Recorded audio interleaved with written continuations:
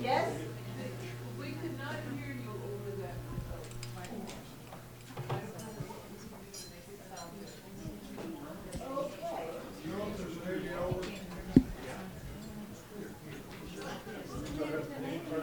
Is there any working ADL here for Roger? ALD.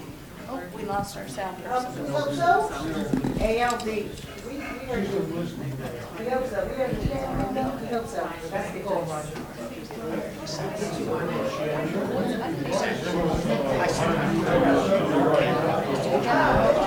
Hi, Senator. This is my friend I was telling you about.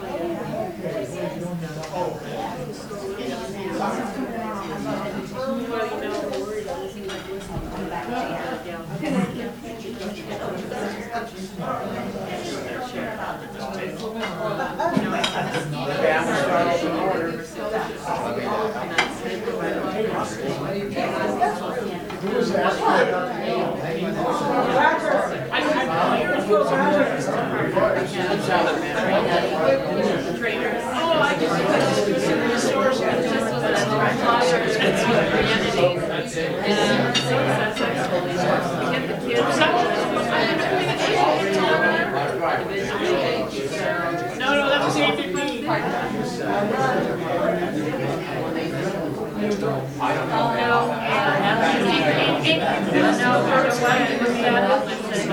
I still have COP, whatever it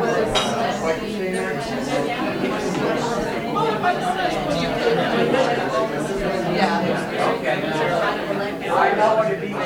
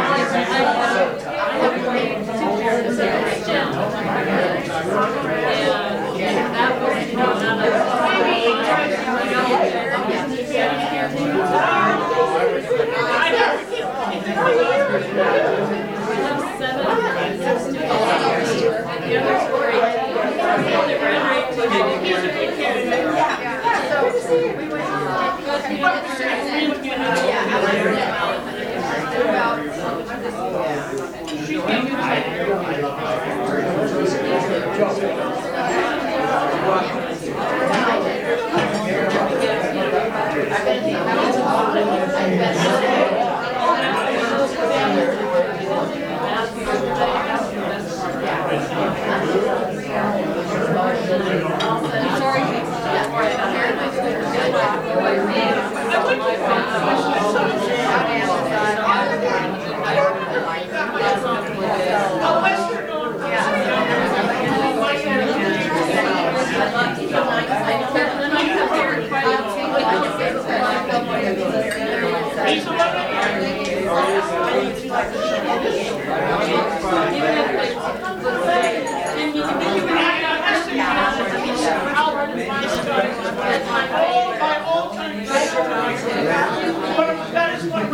top 10 winners of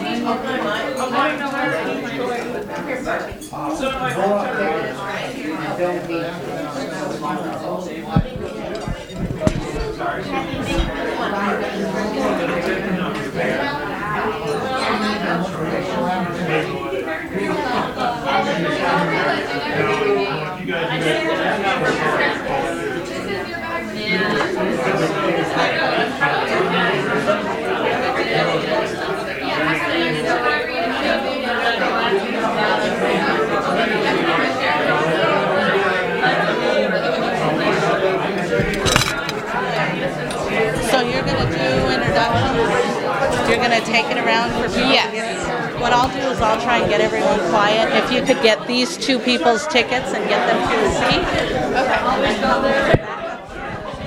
Okay, is there along the wall or is there? If they have tickets, there are several seats intermixed in the table. Good afternoon, everyone. This is Donna Pomerantz, the wife of the committee officer liaison, Mitch Pomerantz. And what I would like to do is our chair, Sandra Sermons, has asked that we go ahead and coordinate and have some brief introductions while folks are being served. You have your salads in front of you. I'd like to get a shout out first to see if the ALD people are hearing me just fine. If you are, please say yes or yay or whatever you wish to say. But I want to hear from the ALD folks. People who are using the ALDs, are you able to hear me? Roger, yes? Roger, are you able to hear me? Okay, wonderful. I like that. Yes, yes. That's beautiful. Okay, I am going to I'm going to find our wonderful volunteer if she can go ahead and take the microphone around and do a very brief introduction. Madam Chair, is it that you would wish someone's name and from where they are from? Sorry? Yes. That's what she wishes. Okay.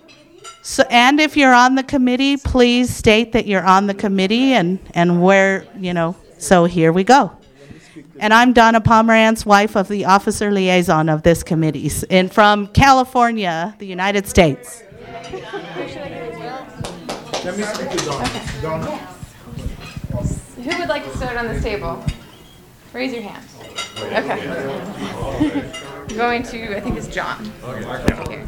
Hello, John Ross, California. Susan Thompson, Sydney, Australia.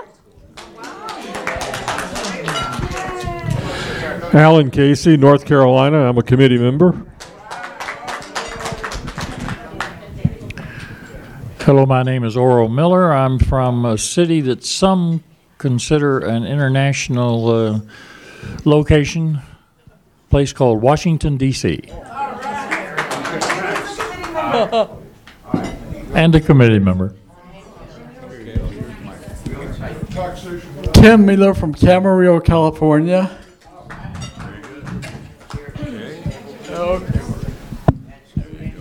Ken Stewart, New York, New York. Bruce Radke, Bellingham, Washington. Oh, I didn't give it to you yet, did we? Thank you. Okay, Janet. Janet Wilson, Pacific Grove in Alta, California. And who wants to start at this table? Okay. Okay, go ahead. One of you. Okay. Okay. Lupe Medrano, Silicon Valley Council of Blind, California. Here you are, Myra. Okay. Myra Brodsky from the greater New York area, and I'm on the committee.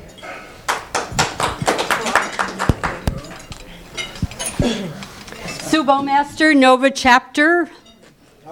Sue. Hi. Your turn if you would like. Hello, everyone. My name is Moses Babafemi. I'm glad to be with the voices around the world. Thank you. I'm from Los Angeles, California. All right. Doug Powell, Falls Church, Virginia, just outside of D.C. Kathy Benella from Silicon Valley Silicon Valley Council of the Blind of Mountain View. Bernice? Bernice Kandarian, Mountain View, California. Roger Peterson from Mountain View, California, where the locals are talking about renaming it Google Town. And I used to be a member of this committee.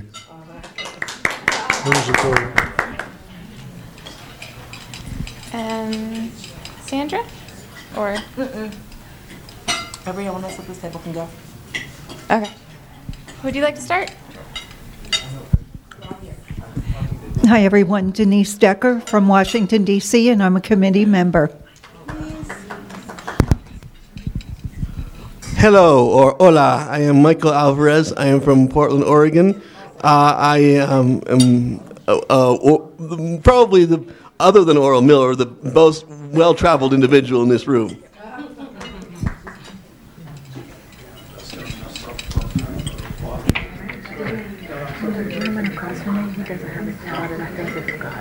Okay. I'm Megan Rowan. I'm from Oklahoma. Guten Tag miteinander. That's a little German. Margaret Buckman Garcia from Yosemite Gateway Chapter in Merced, California. All right, you're getting the microphone. Here you go, your turn. Aubrey Webson, Antigua Barbuda. Mitch Pomerantz, board liaison to this committee from what many believe is a separate country, California, Pasadena. Where's the seat going? Paul? Yes. Well, we need I too came from a foreign country. The last time I heard they're going to try to do that, and that's the great state of California, Bakersfield, California. Previously, want to add something to this international flavor. Previously from China, I think it's China. Denise. No, I did it already. Oh, you did already? Okay. Would you like to start? Yeah, sure. Hi, everybody. My name is Corey Stuvey. I'm from Victoria, BC, Canada. One moment, please. If you did not get a salad, the lunch count went up and the salads are on their way, okay? Tenfold. So we will serve you as soon as they arrive. Thank you. I'm Naomi Sewell. I'm a member of this committee, and I'm from St. Louis, Missouri, and you will all be there next year. I hope to see you.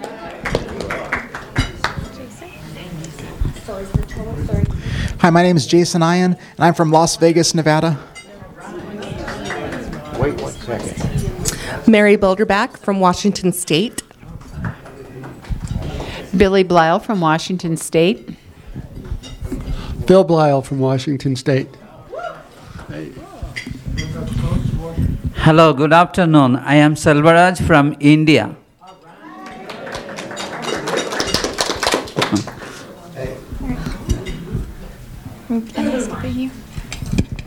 Hello, I'm John Ray from Toronto, Ontario, the center of the universe. Oh, that's LA. And I'm a committee member too. Sandra, would you like it back? That's everyone. Okay, excellent.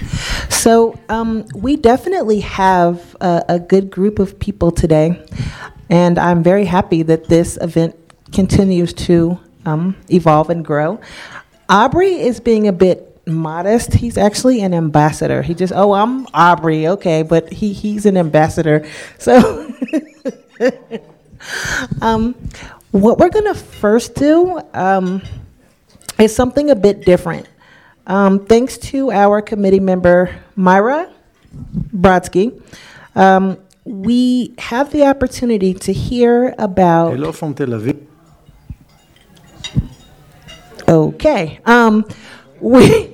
We have the opportunity to hear a very special presentation. Apparently, Myra was in Tel Aviv, and she was able to visit their Talking Book Library. And as a result, she was able to connect with the CEO of the Talking Book Library in Israel. His name is Amos Beer, and we'll be hearing a presentation from him, and then he will take some questions if our technology works, and we are going to keep our fingers crossed on that.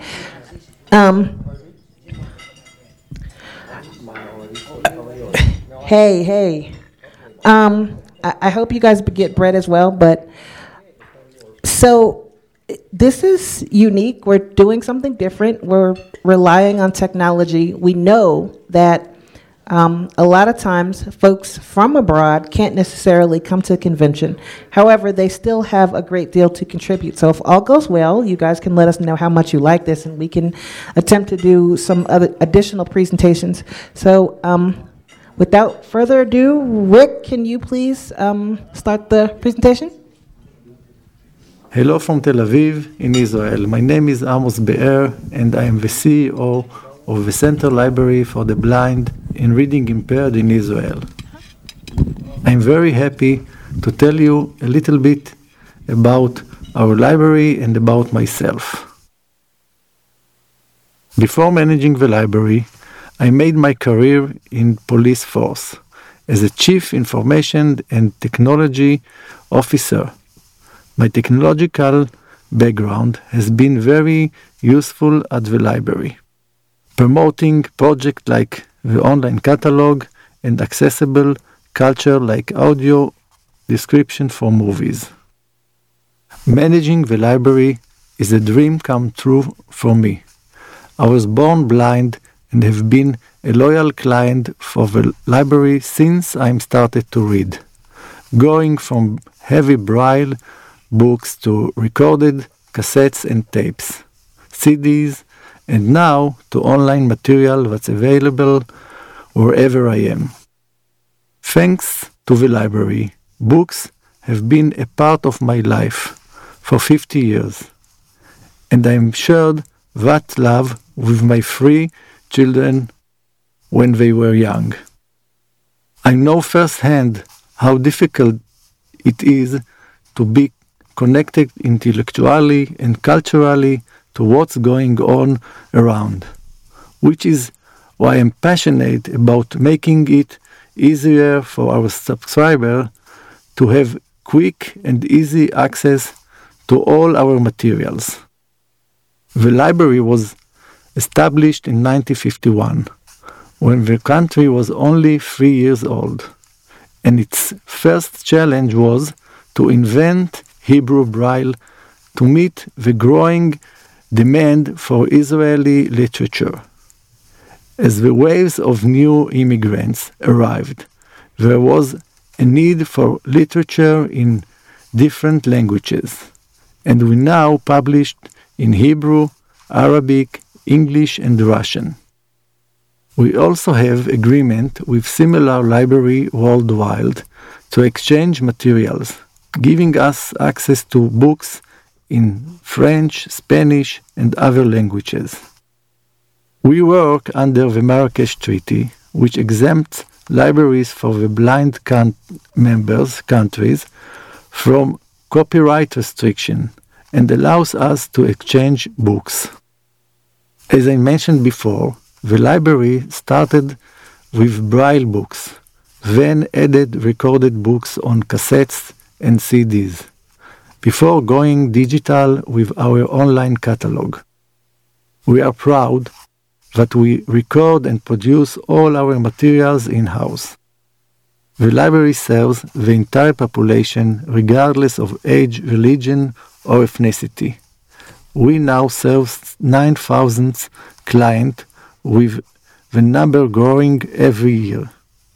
I divide them into heavy clients who read 10 to 15 books a month, regular clients who read 2 to 3 books a month, and others who read a book from time to time or only read magazines. We also indirectly serve many of 24,000 legally blind and tens of thousands of visually impaired population with our accessible culture programs, like audio description for movies and plays. As a library, of course, we provide books in braille, large print, audio, and integrated text. We also produce newspaper, magazines, and compilation from different publications on many subjects like sports, science, and literature. We are the only organization that supplies visually impaired or learning disabled students with textbooks on demand. The library also produces items that require special printing, such as atlases and musical scores in braille. We also produce accessible information for different organizations, such as forms and information pages for banks and government offices, and menu for restaurants. Our newest project, which has been operating for 3 years, is audio description for Israeli movies and plays, which makes it possible for many more people to enjoy cultural events. I remember going to the movies where my wife had to explain what's going on and getting shushed all the time. And I'm glad that is now in the past.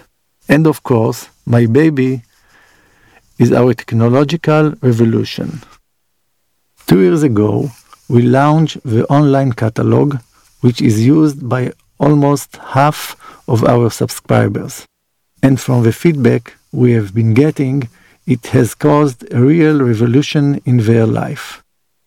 For the subscriber, the program lets them read books online or other electronic platforms, like mobile phone, computers, and MP3 players, which means they are not tied to specific location, and all thousands titles are available anywhere at any time. The subscribers can also order or request books, create playlists, state their preferences, make comments, and recommended books to other readers. We also email our subscribers a daily update on new materials available. And if a client wants to read one of a new book, they can access it directly from the email. The library also benefits as we can collect a lot of information about subscribers' preferences to help us to decide on which materials and genres to focus on and to prioritize our production on new materials depending on what our client wants.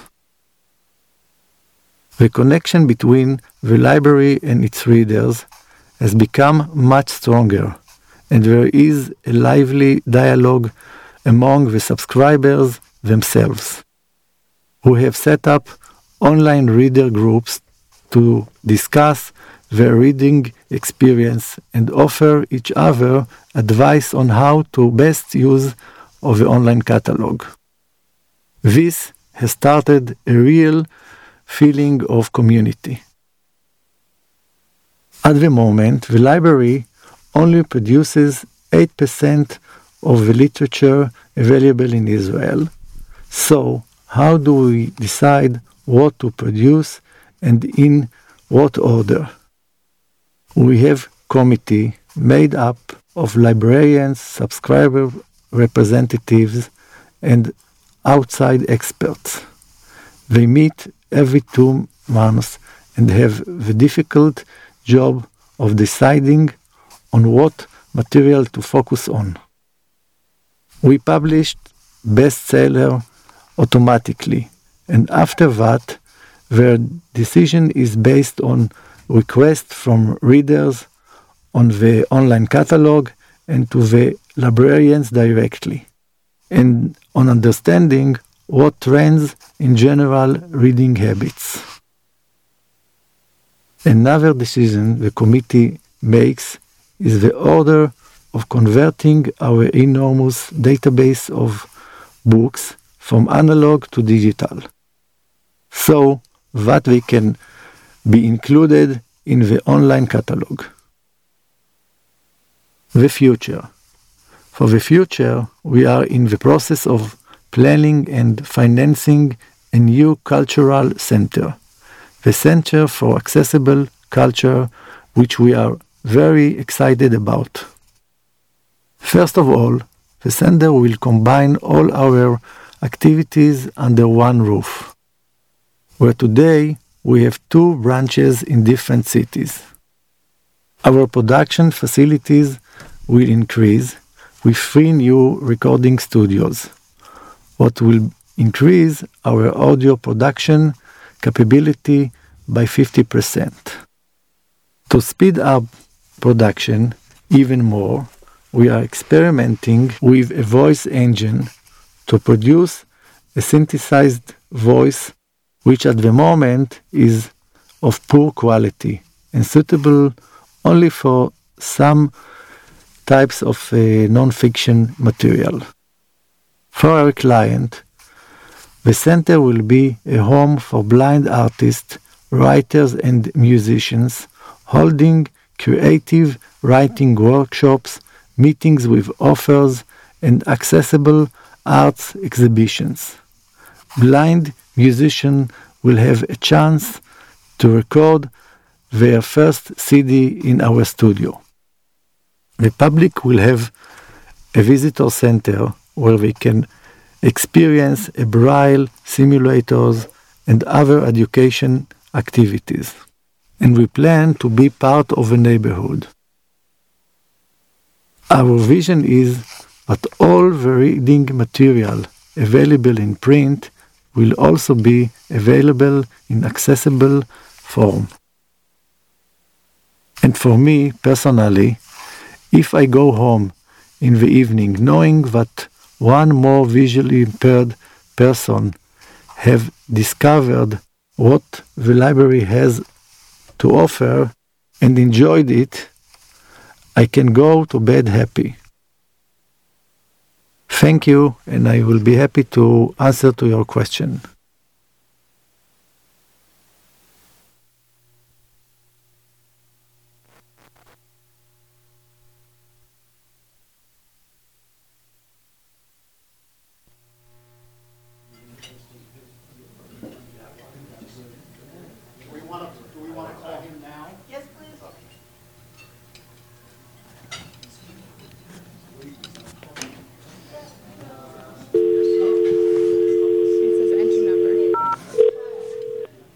Thank you for calling the Nugget Casino Resort. Your call may be monitored for quality assurance purposes.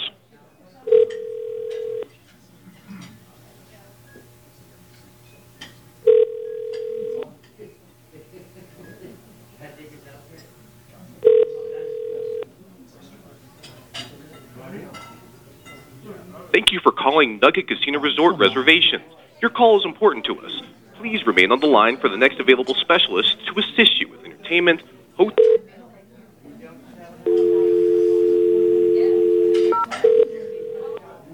Thank you for calling the Nugget Casino Resort. Your call may be monitored for quality assurance purposes. Hello, operator. This is Yvette. Yes, hi, Yvette. We need to place an international call, please. Okay.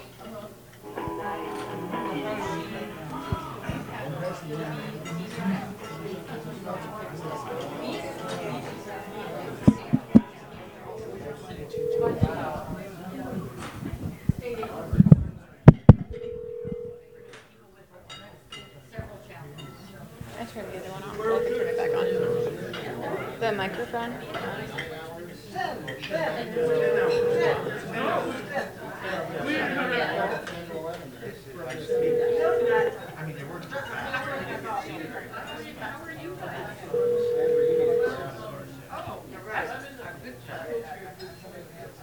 I'm getting there, you know.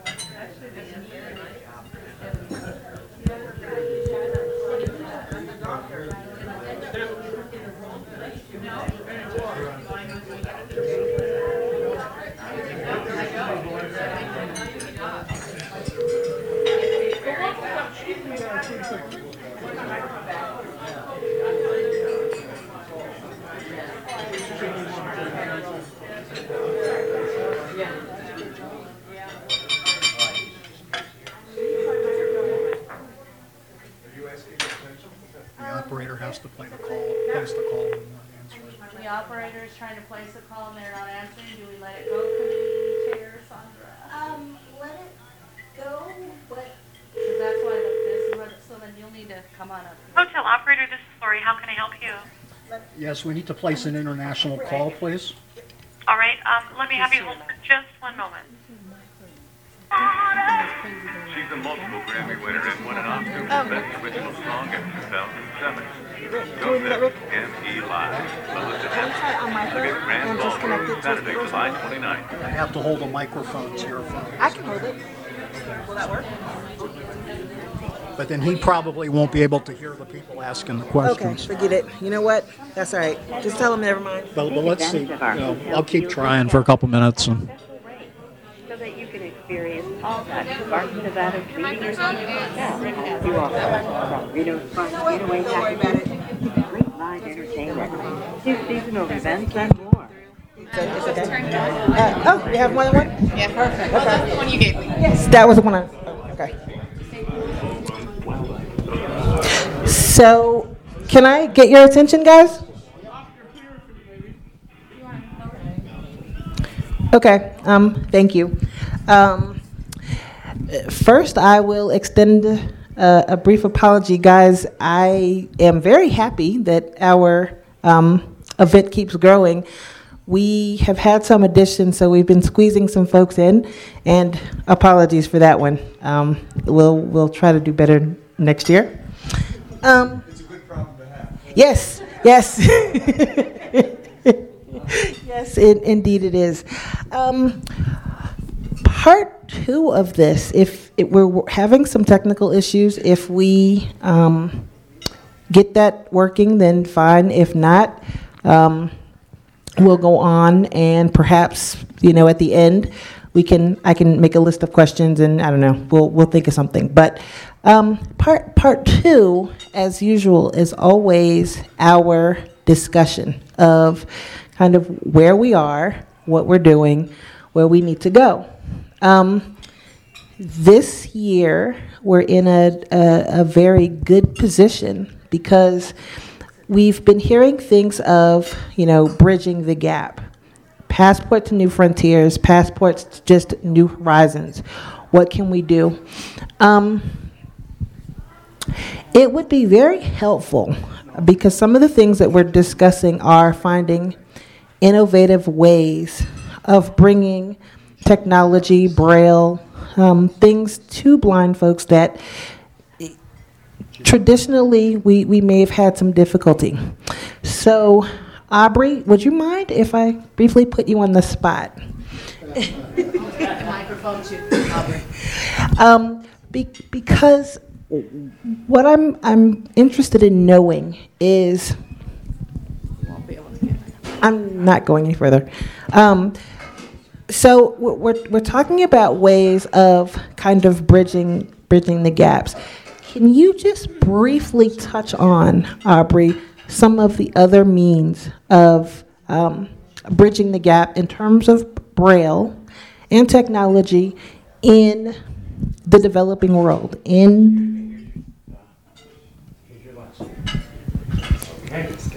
Sorry. Aubrey, if you could do that for me, that would be really good. And I'm taking the microphone to Aubrey. Yes, sweetheart, I promise after this I will sit down and eat. I've heard that one before. I will. I promise. We actually have two microphones, if that'll make it easier. Thank you very much. And your vegetable is broccoli, and that is at 12 o'clock. They speak as if you're deaf, right? Oops. I didn't mean for that to come over the mic. Okay, I'll sort of wait until the serving is done. Could I make a request of the servers that you do your best? We know it's difficult here, but could you maybe whisper? Do your best when you're handing meals out. Do your best to whisper in someone's ear, please. Thank Well, you. I I know. Roger, but it's. Okay, just let me tell you right now, your vegetable is broccoli and it's gonna be at 12 o'clock and you're having pasta for lunch. How about that? Thank you. Thank you. Okay. That's okay. We're good. No, I want to announce that I serve you your lunch. I'm sorry. I'm joking, it's a bad joke. Okay. All right. Thank you very much. Thank you. Thank you very much, and thank you, Sandra. Is it Sandra or Donna? Sandra. Sandra. Thank you. Okay. So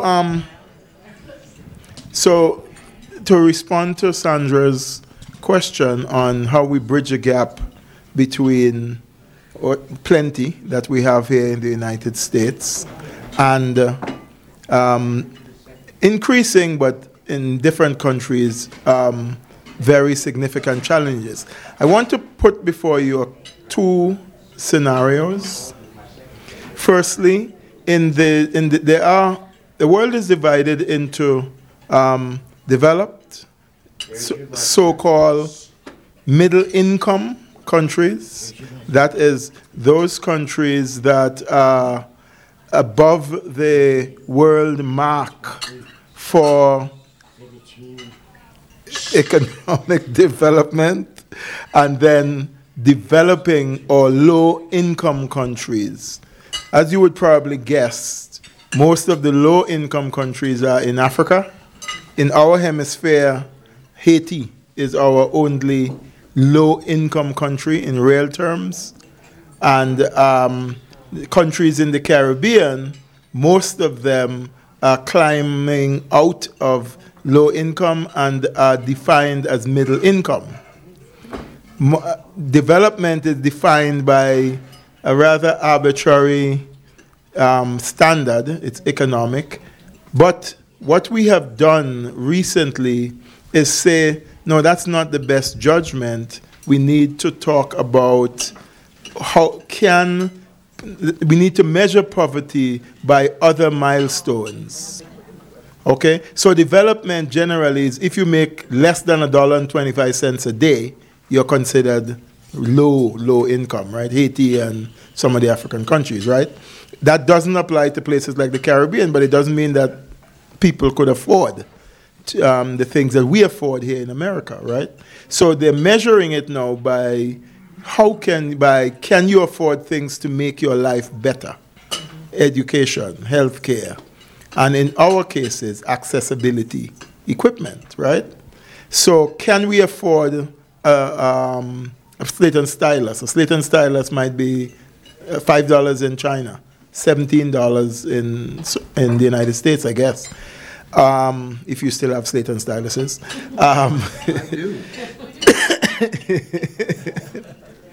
And I'm sure you heard me say that equipment, Braille equipment, and the cost of Braille is very, very expensive.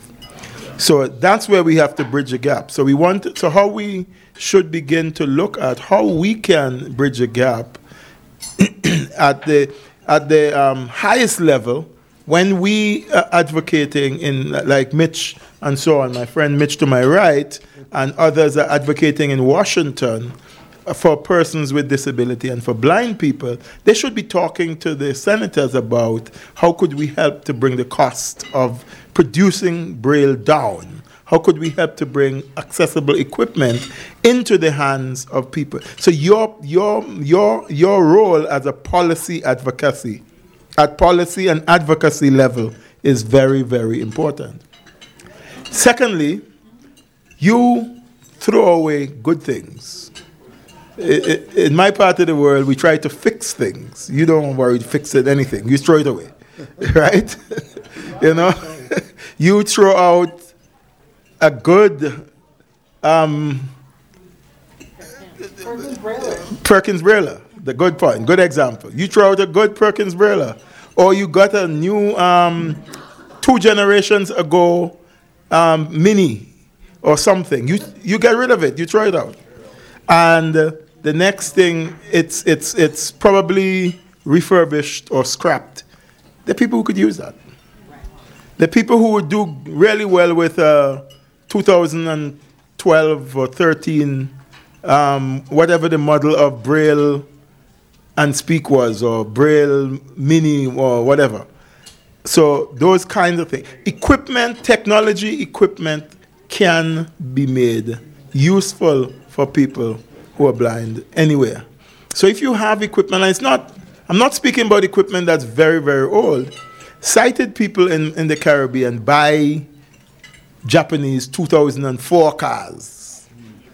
As a rule, they buy cars, old cars, and recycle them. We could do with equipment to help school children to function better. So one of the projects you could take on is how could we get equipment, make sure they're in good use and good order, and work a relationship with an organization of the blind in some other part of the world. That, I think, could be a useful project.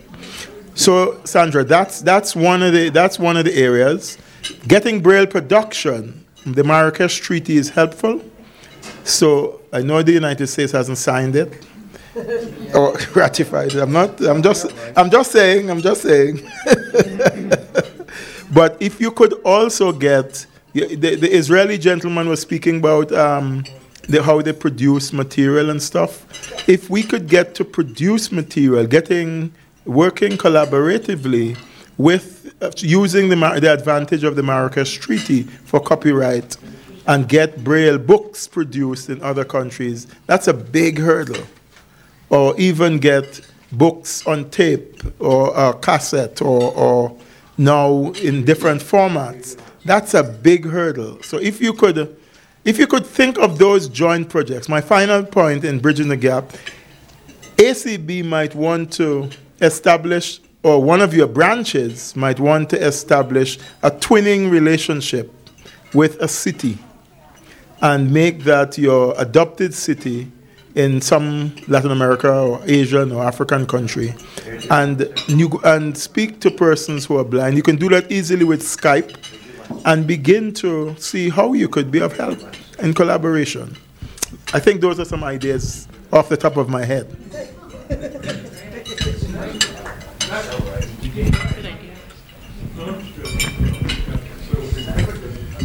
Can I ask you a question? Sure.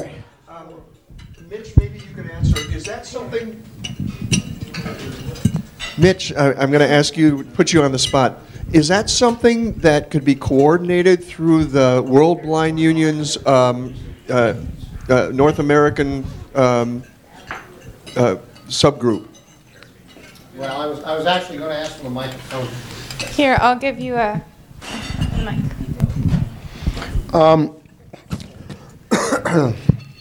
As we speak, ACB is coordinating an initiative.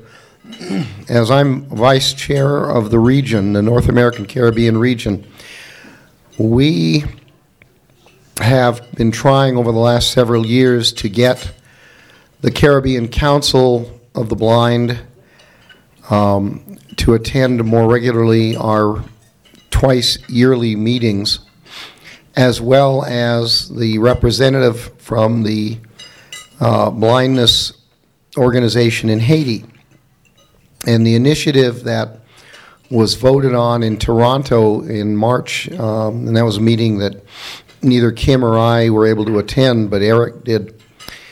We are partnering along with our fellow delegates from Canada to provide funding so that the Haitian organization and the Caribbean Council can attend at least one meeting a year. We know in the Haitian representative is a gentleman named Michel Payan. Caribbean Council has been represented from time to time by Carrie Ann Eiffel, who many of you will remember was our international guest, I think 2008 or 9 during my presidency. That's any initiative such as the one that, I want to call him Aubrey. I should be respectful and say Ambassador Webson, but I've been calling him Aubrey since I got involved with WBU. But any initiative of the kind that he's speaking, I think, could well be undertaken by this committee with support from ACB. For example, I know Sandra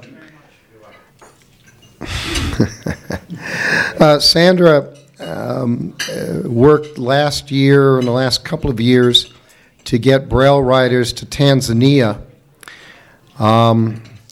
There were some snags, and sadly, of course, Eli Macha, who was from Tanzania and just elected to be second vice president of the World Blind Union, passed away suddenly during or shortly after having surgery in London. I know I hooked Sandra and Ellie up last summer when WBU was in Orlando. I would suggest, Sandra, that I've tried very hard during my time to establish or reestablish better relations with the Caribbean. And as much as Africa certainly needs our support, Don and I visited South Africa back in 2002. We have friends there. We love the country. But I think that really we might want to focus our attention a little closer to home. Donna and I have made, I think, 4 trips now to the Caribbean. And I was thinking as Aubrey was talking, I've got a Braille Light 2000 sitting in a drawer that I don't use anymore. It still works. If we had a mechanism where that Braille Light could be used by someone in the Caribbean, I have a Braille and Speak that goes back many years and probably beyond help because the battery is dead. I don't know where you come up with batteries for Braille and Speak, so I used it back in the 90s. But we all do have that kind of equipment. How about your Versa Braille? No, that's so dead, Sandra, you don't even want to know. That one's way beyond help. So, I would encourage this committee to perhaps refocus, and again, not taking away from the need in Africa. We know it's serious, but, I'd like to see us rededicate and refocus our efforts at helping our friends and neighbors in the Caribbean. That sounds like a very good idea to me.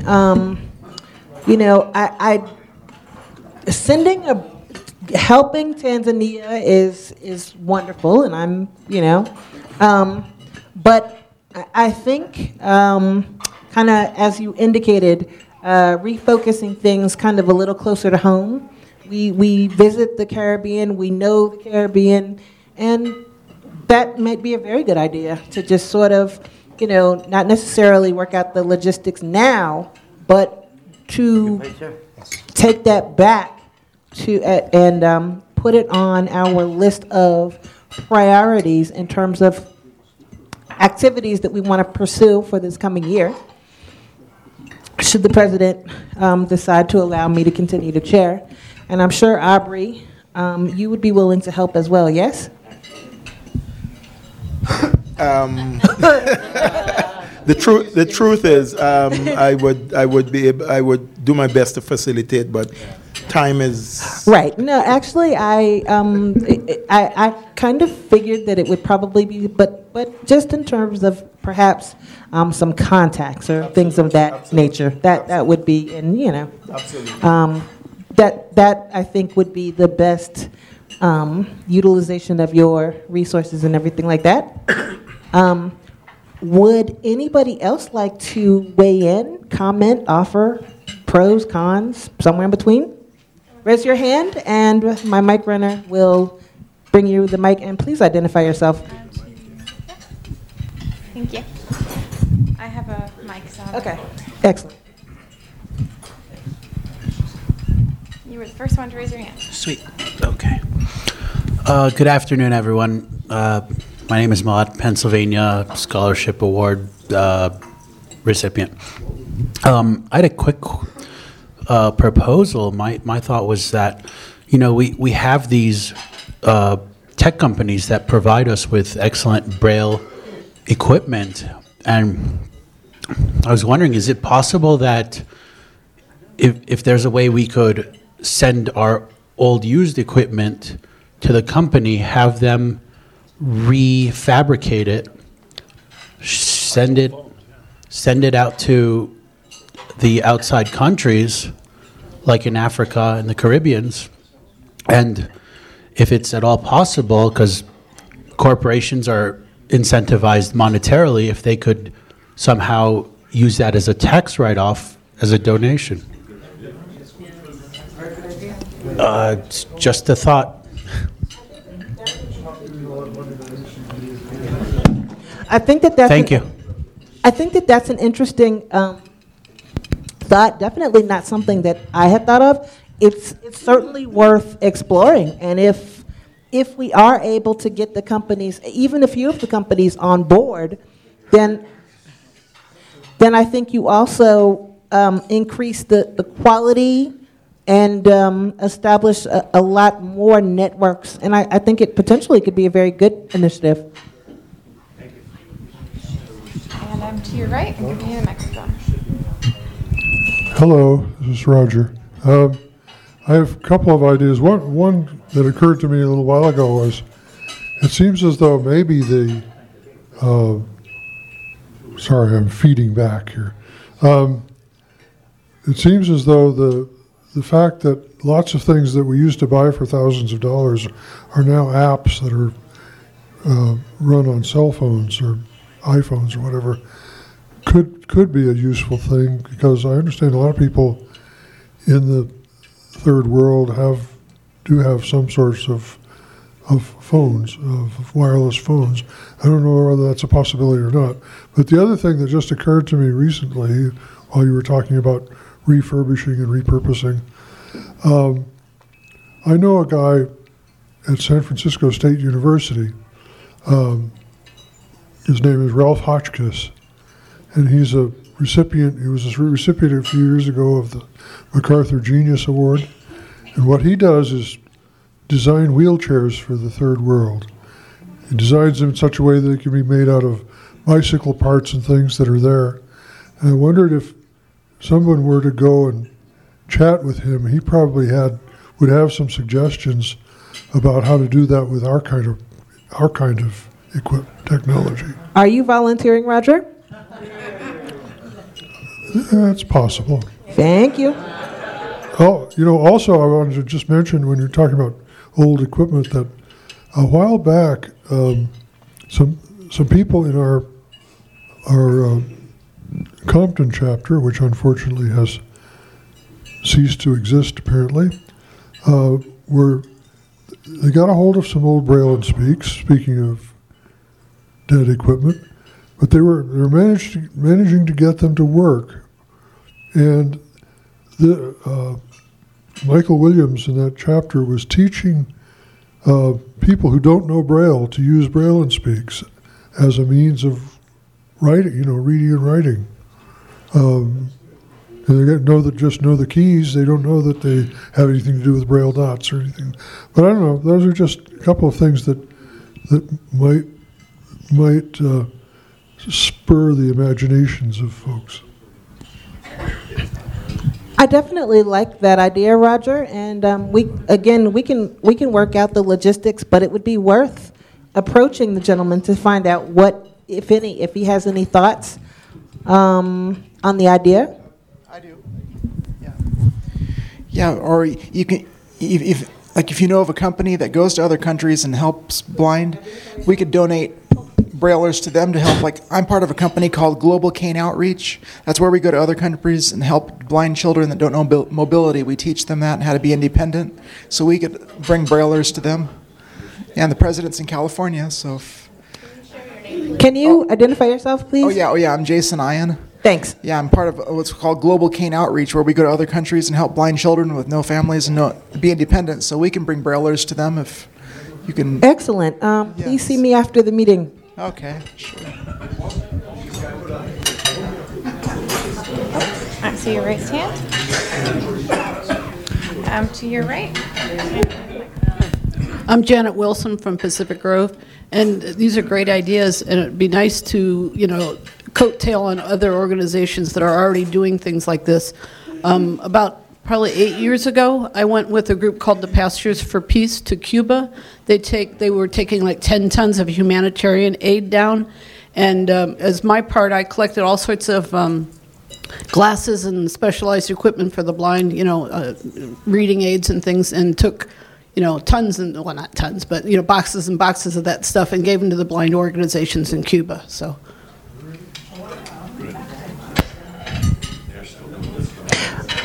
Go ahead, Aubrey.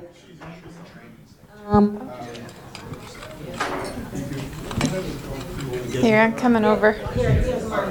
Oh, okay. I think the young lady who just spoke is on to something. One of the things that I have been pushing very strongly is persons who are blind and other disabilities in refugee camps.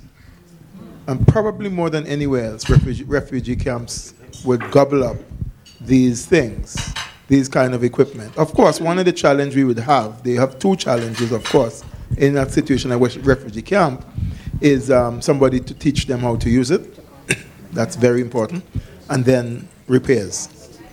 So if we could figure out a way as an organization, how, and I got involved recently with a young visually impaired, totally blind woman from Boston, of Lebanese descent. And she has a cracking program. She started her own organization that's providing service to blind children in Lebanon and that part of the world. A very, very, very good. She's an MIT grad. And people like that would be, and her aim is inclusion. Her aim is to get blind people to have access to information and materials. So I'll touch base with her on that and let her know about some of the ideas you have here. But very importantly would be to get some of these things into refugees camps and get some volunteer to teach people how to do it, how to use it. Because we know that, unfortunately, war is on the rise, and there's no shortage of folks who are in refugee camps and who could really benefit. In some instances, even just the basics, all they need is the basics, and it can make a real difference in their lives.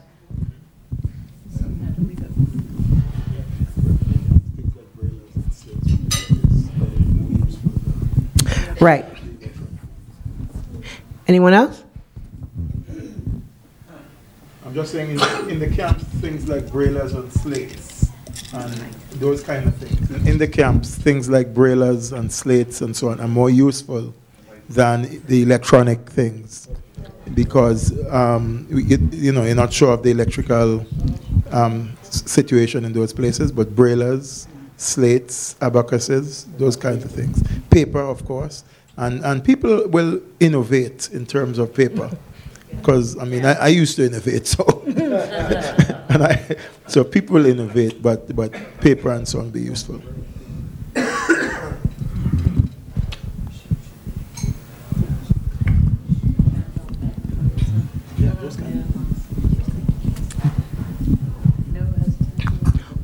Oral, is there something you'd like to add?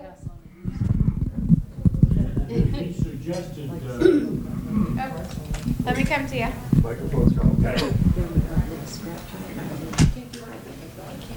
You? There was a reference, this is Oral Miller of Washington, D.C. There was a reference to Braille paper. And I was just telling the gentleman next to me that I have not bought Braille paper in years because I receive through the mail, at least here in the USA, so many ads that are written on large cards that are almost that are almost as large as your standard old-fashioned 10 by 12 Braille paper. And these can be accumulated, and now not all of them are that big, but on the other hand, not all the uses of Braille require big sheets like that.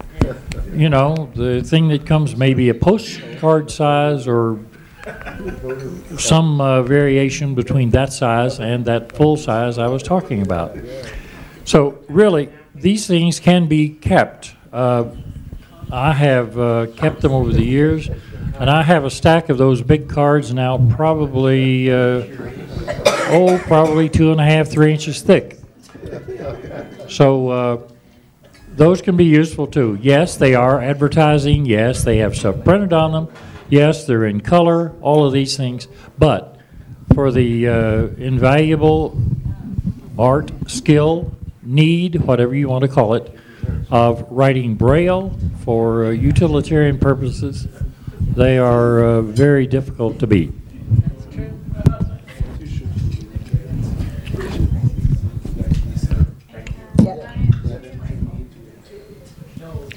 Hi, everyone. It's Denise Decker again.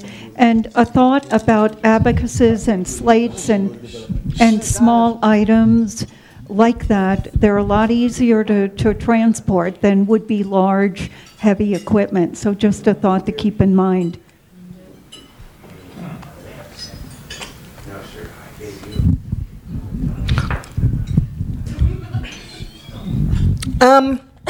Since I happen to have my own microphone, I will ask this issue, Aubrey. Maybe you can shed some light on it. The difficulty that we sometimes have, free matter seems to be harder to do these days. Do you have any thoughts on shipping things free matter, particularly out of the country? Because and I thought maybe it was just a one-time thing, but no. DC, Dallas, I've had several horrific experiences trying to ship something free matter. And I'm just wondering if you have experienced this or have any techniques, particularly when going out of the country. Thank you. Well, the thing is, they're not going to ship technology free matter. They're just. Guys, can you please keep it down? They're not going to ship technology free matter, books and papers and so on, because of a lot of them interpret free matter to be Braille. Not equipment, but like Braille paper, Braille books. However, what I think I was just whispering, not so whispering, to Mitch, that what you might want to begin to do in a really serious way is have the ACB rep in DC. I think that's Bridges, right? Eric? Have Eric speak to some of the development organizations in DC, like Catholic Relief Services or Oxfam, and so on. So remember, so we have to step out of the tradition, step out of the box.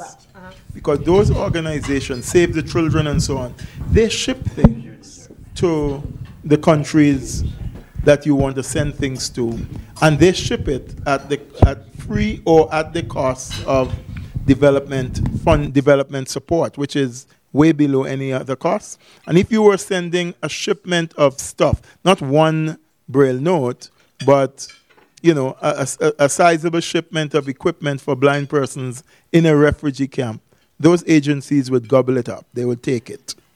So have him begin to speak to those groups.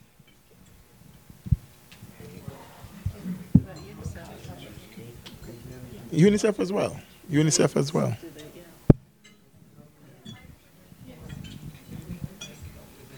I'm coming to you, Jason.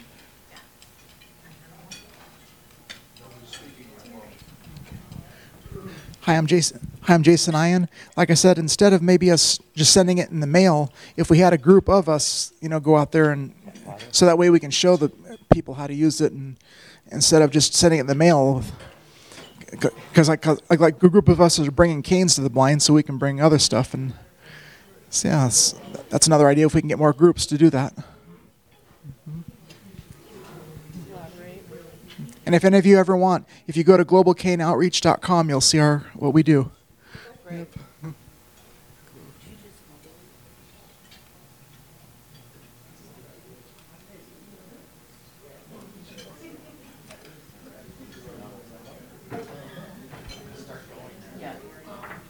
Yes.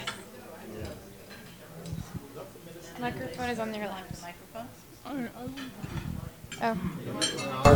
Is there anyone else who had a comment or question? Yes, Sandra. It's John Ray. A question, Aubrey. If we were able to identify a particular country, or maybe two, would it be possible to go through either their ambassador to the United Nations or to their...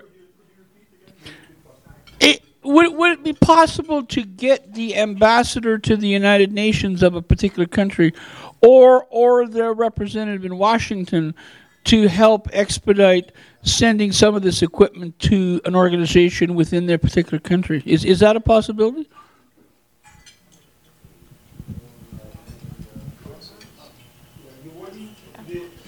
Excuse me.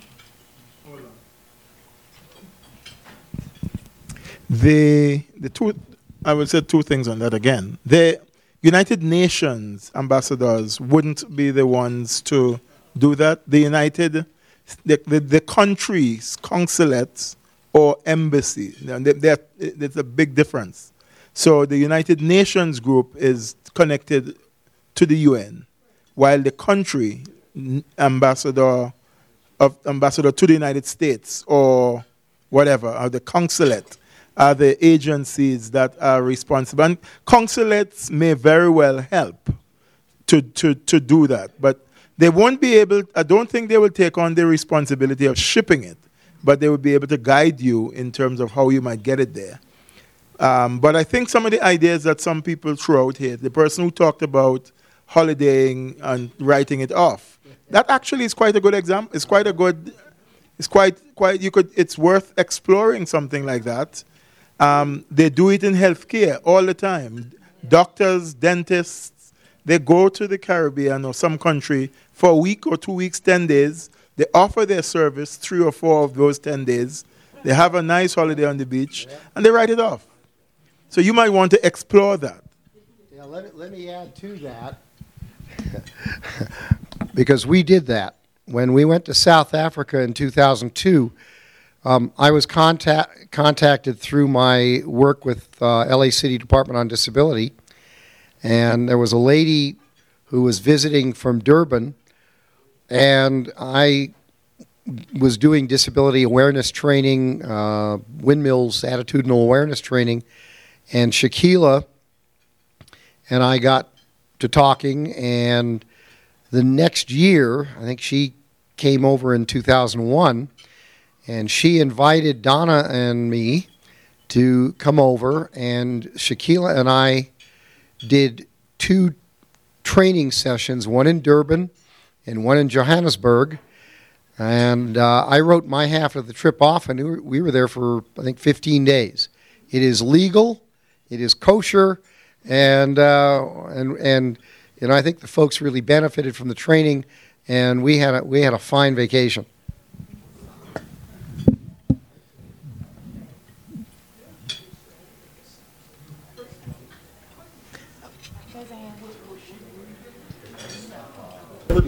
I wondered where that idea came from. Pam Shaw used to propose that all the time, and now I know, Mitch, it came from you.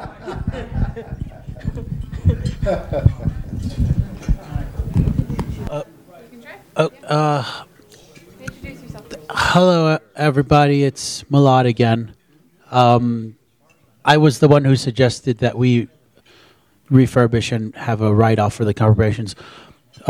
The other thing I was thinking is, you know, a lot of colleges look for internships and volunteer hours as requirements.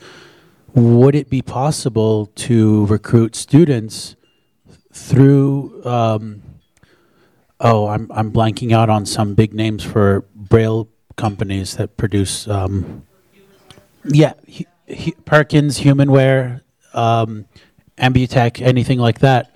If they would be able to volunteer their time, so now we have the manpower to potentially refurbish this.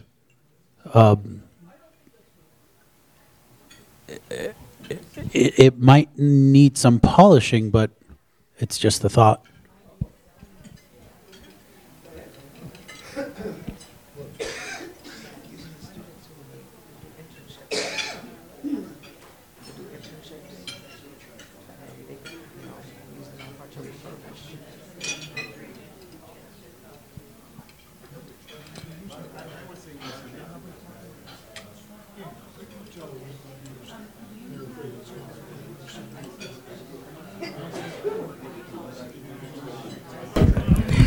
That's definitely an idea worth. It's definitely an idea worth exploring. I'm not sure just logistically, but these are excellent ideas, and you never quite know which ones will materialize. So yeah. Anyone else? Yes, no, maybe so. No. Okay. So what we'd like to do, we don't intend on going on forever, but this sort of dovetails nicely. We now know that it's about bridging the gap and just taking this home a little. We have such a good crowd here. We've got some potential initiatives. Are there other things that you guys would like to see our International Relations Committee doing? This is Michael Alvarez. I want to. Michael, you need a microphone here. One of the things, and I don't know if this is necessarily in the ambit of the International Relations Committee or who, but certainly I would like to bring it up.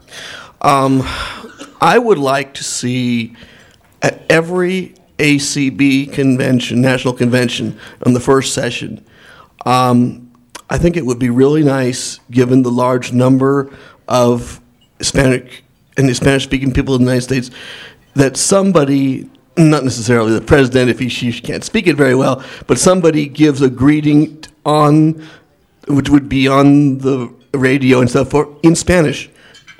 So that people can say that we in ACB that we welcome them. Okay. Yeah. I know that used to happen. I'm not sure what. Any other thoughts, comments, initiatives?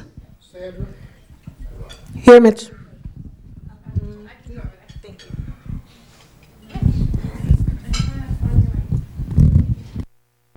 I think Michael already knows it because, Michael, if you don't know, I'm the one who suggested you to George Holliday. We are in the midst of a strategic plan that involves a number of initiatives, and the one that I'm a part of addresses affiliate and membership issues. And going back to 2007, when we had a all too brief initiative to have the ACB telephone information line provided in Spanish, we are beginning the process of coming up with some ideas and some areas to outreach to the Hispanic community. We need to do that, and we have some folks working on that. George Holliday, who is involved with membership, our membership committee, has been seeking and finding a number of folks who are interested in outreach to the Spanish-speaking community in this country. And we're hoping to do things like have a program on ACB radio in Espanol. We're talking about, again, putting the ACB telephone information line, providing that in Spanish. Perhaps, and this is a little further down the road because it will cost money, maybe having the forum in Spanish, although I have to say from personal experience, when I was involved in trying to get some City of LA documents put into Spanish, I didn't realize how different Spanish is from one Latin American country to another. I learned that the hard way. You know, there is no universal Spanish, so you know, there are some obstacles, but we, I think, in ACB, certainly those of us who are involved in the strategic planning activity, we're serious. We know that we haven't even scratched the surface of blind and visually impaired persons who perhaps only speak Spanish or speak or don't speak sufficient English to really benefit from our publications in English. So it's an initiative that ACB has taken on, and Michael is going to get involved or has already gotten involved in that initiative, and you can blame me for that, Senor Alvarez. So, do we have talking books in Spanish? Yes.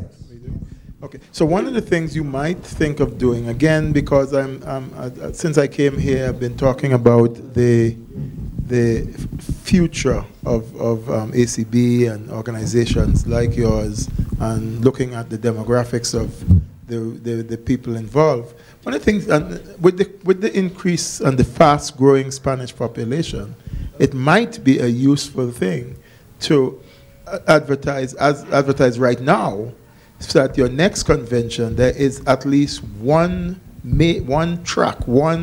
session fully for Spanish and Spanish speakers only, so that Spanish people can then be attracted to that kind of, especially young Spanish speakers who do not speak that much English, but would love to come and learn how to cope as a blind person.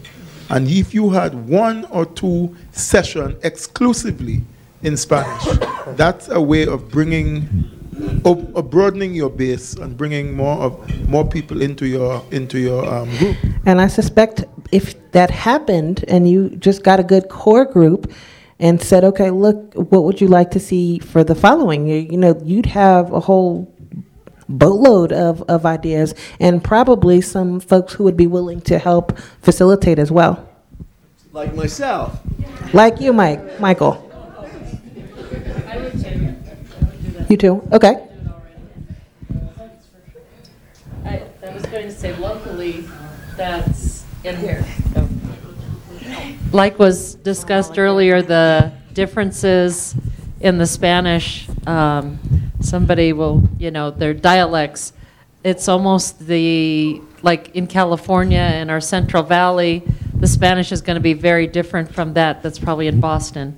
And I think you're going to run into that problem, but I think all of them need to deal with it culturally, because there's a huge cultural attitude about blindness that's very different from, I get it at home. My husband's Mexican, and he'll say things like, what did I do to get a blind wife? Because I wasn't blind when we got married, and I'm like, okay, if you did something, how come you're not blind? But those are issues that need to be dealt with, and it's not so much the young population, because most of them do speak English, but we're finding the need for it locally. We run a Spanish support group at our center, and it's older. You're retired, and it's a lot connected with diabetes. It's almost 100% diabetes, the people in our group. What's your name? Oh, I'm sorry. Margaret Buckman Garcia from Merced, California. Thanks. Where in California? Merced. Down the street from Yosemite. By what? Literally. Okay. Stream, right? Down the stream, down the river. No, down the river, Merced River. Okay. Okay. Hello. My name is Lupe Medrano from Silicon Valley Council of the Blind, and I was just thinking, hearing all these comments and whatever ideas. I know there's a Peace Corps, but what about starting a blind Peace Corps? I would be glad to volunteer to go help blind kids in another country how to use a cane and what have you. I mean, I think that would be a good start right there. Start up a new blind Peace Corps nonprofit or something. Just an idea. This is Bernice Kandarian, and I don't know if any of you have been in this organization long enough to know that Derwin McDaniel was having the Braille Forum published in Spanish. Oh, really? I didn't know that. Yes. I was curious whether you knew Mitch, but it was way back. It was around 1990. He died in 95, and it was before he died. The other thing that I wanted to share with you, that as president of the California Council of Citizens with Low Vision, we have a brochure called Failing Sight and the Family Plight. And we have put that in Spanish. And what I did was I got about 7 different Spanish-speaking individuals to work on it, and it's got its positives and its negatives, but you know what? People have utilized that. We also did another one, and it is more difficult for this one than it is for Spanish. We got one done in Chinese. Mm-hmm. Yeah. Chinese people do. That's the other Yeah, Sandra? Yes, Mitch? Aubrey has encouraged me to say this. Mitch, I'm going to give you the microphone. Or That was Donna. We, over the years, there have been a number of blind people who've served in the Peace Corps, including one person that I know personally was in the Peace Corps. Whether she wants to identify herself or not, I don't know. But we have had blind Peace Corps volunteers for many years. Yeah, Bud Keith, Sarah Presley. And you knew Bud Keith from that too, right? Oh, yeah.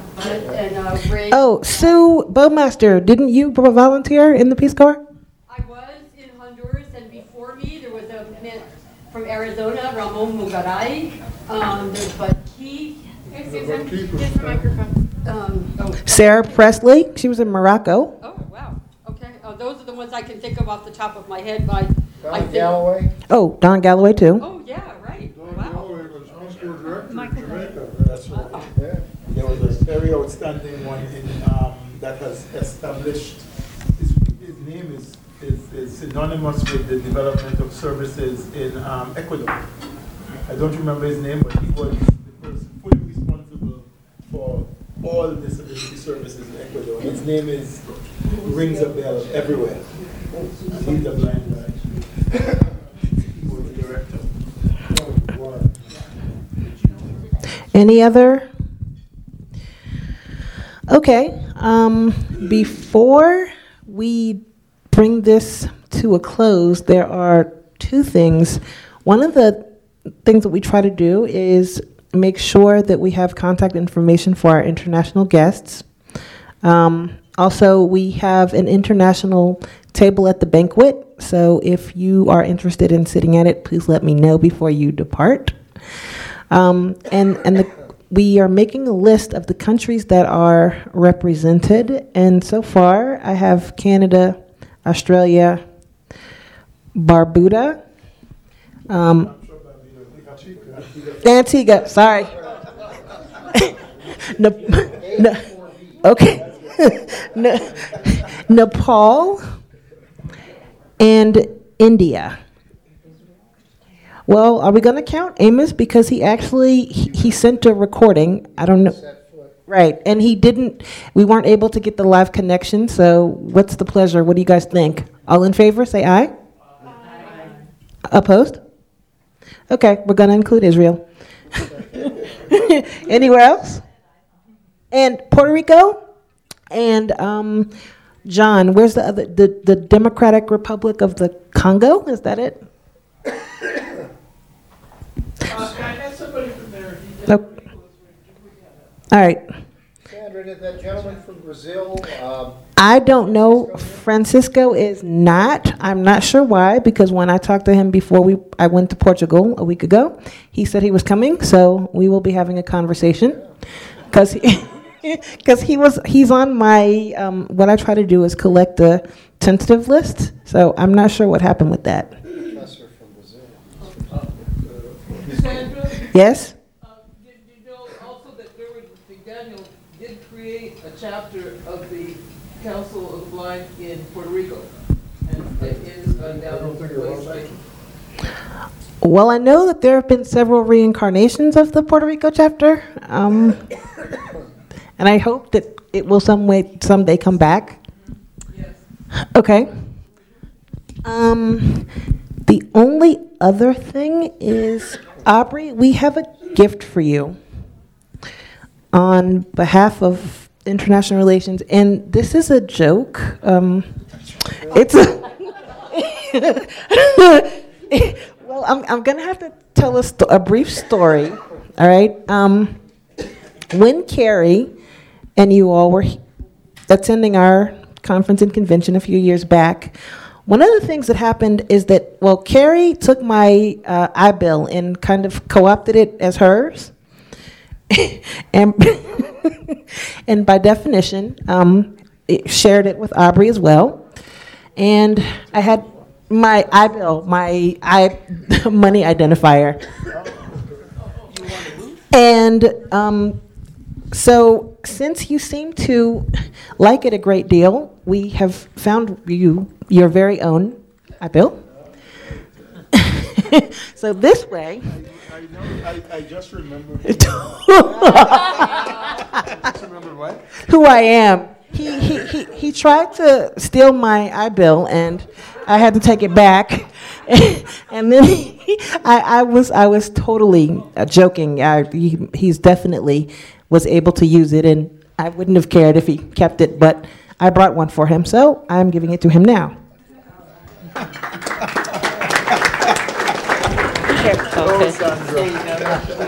It all comes back to you now, huh? Yes. Even if you try to steal, you can't get away. No. So thank you very much. You're welcome. Please enjoy it, and make sure that you all come see us on Wednesday. Whatever that. 1:30.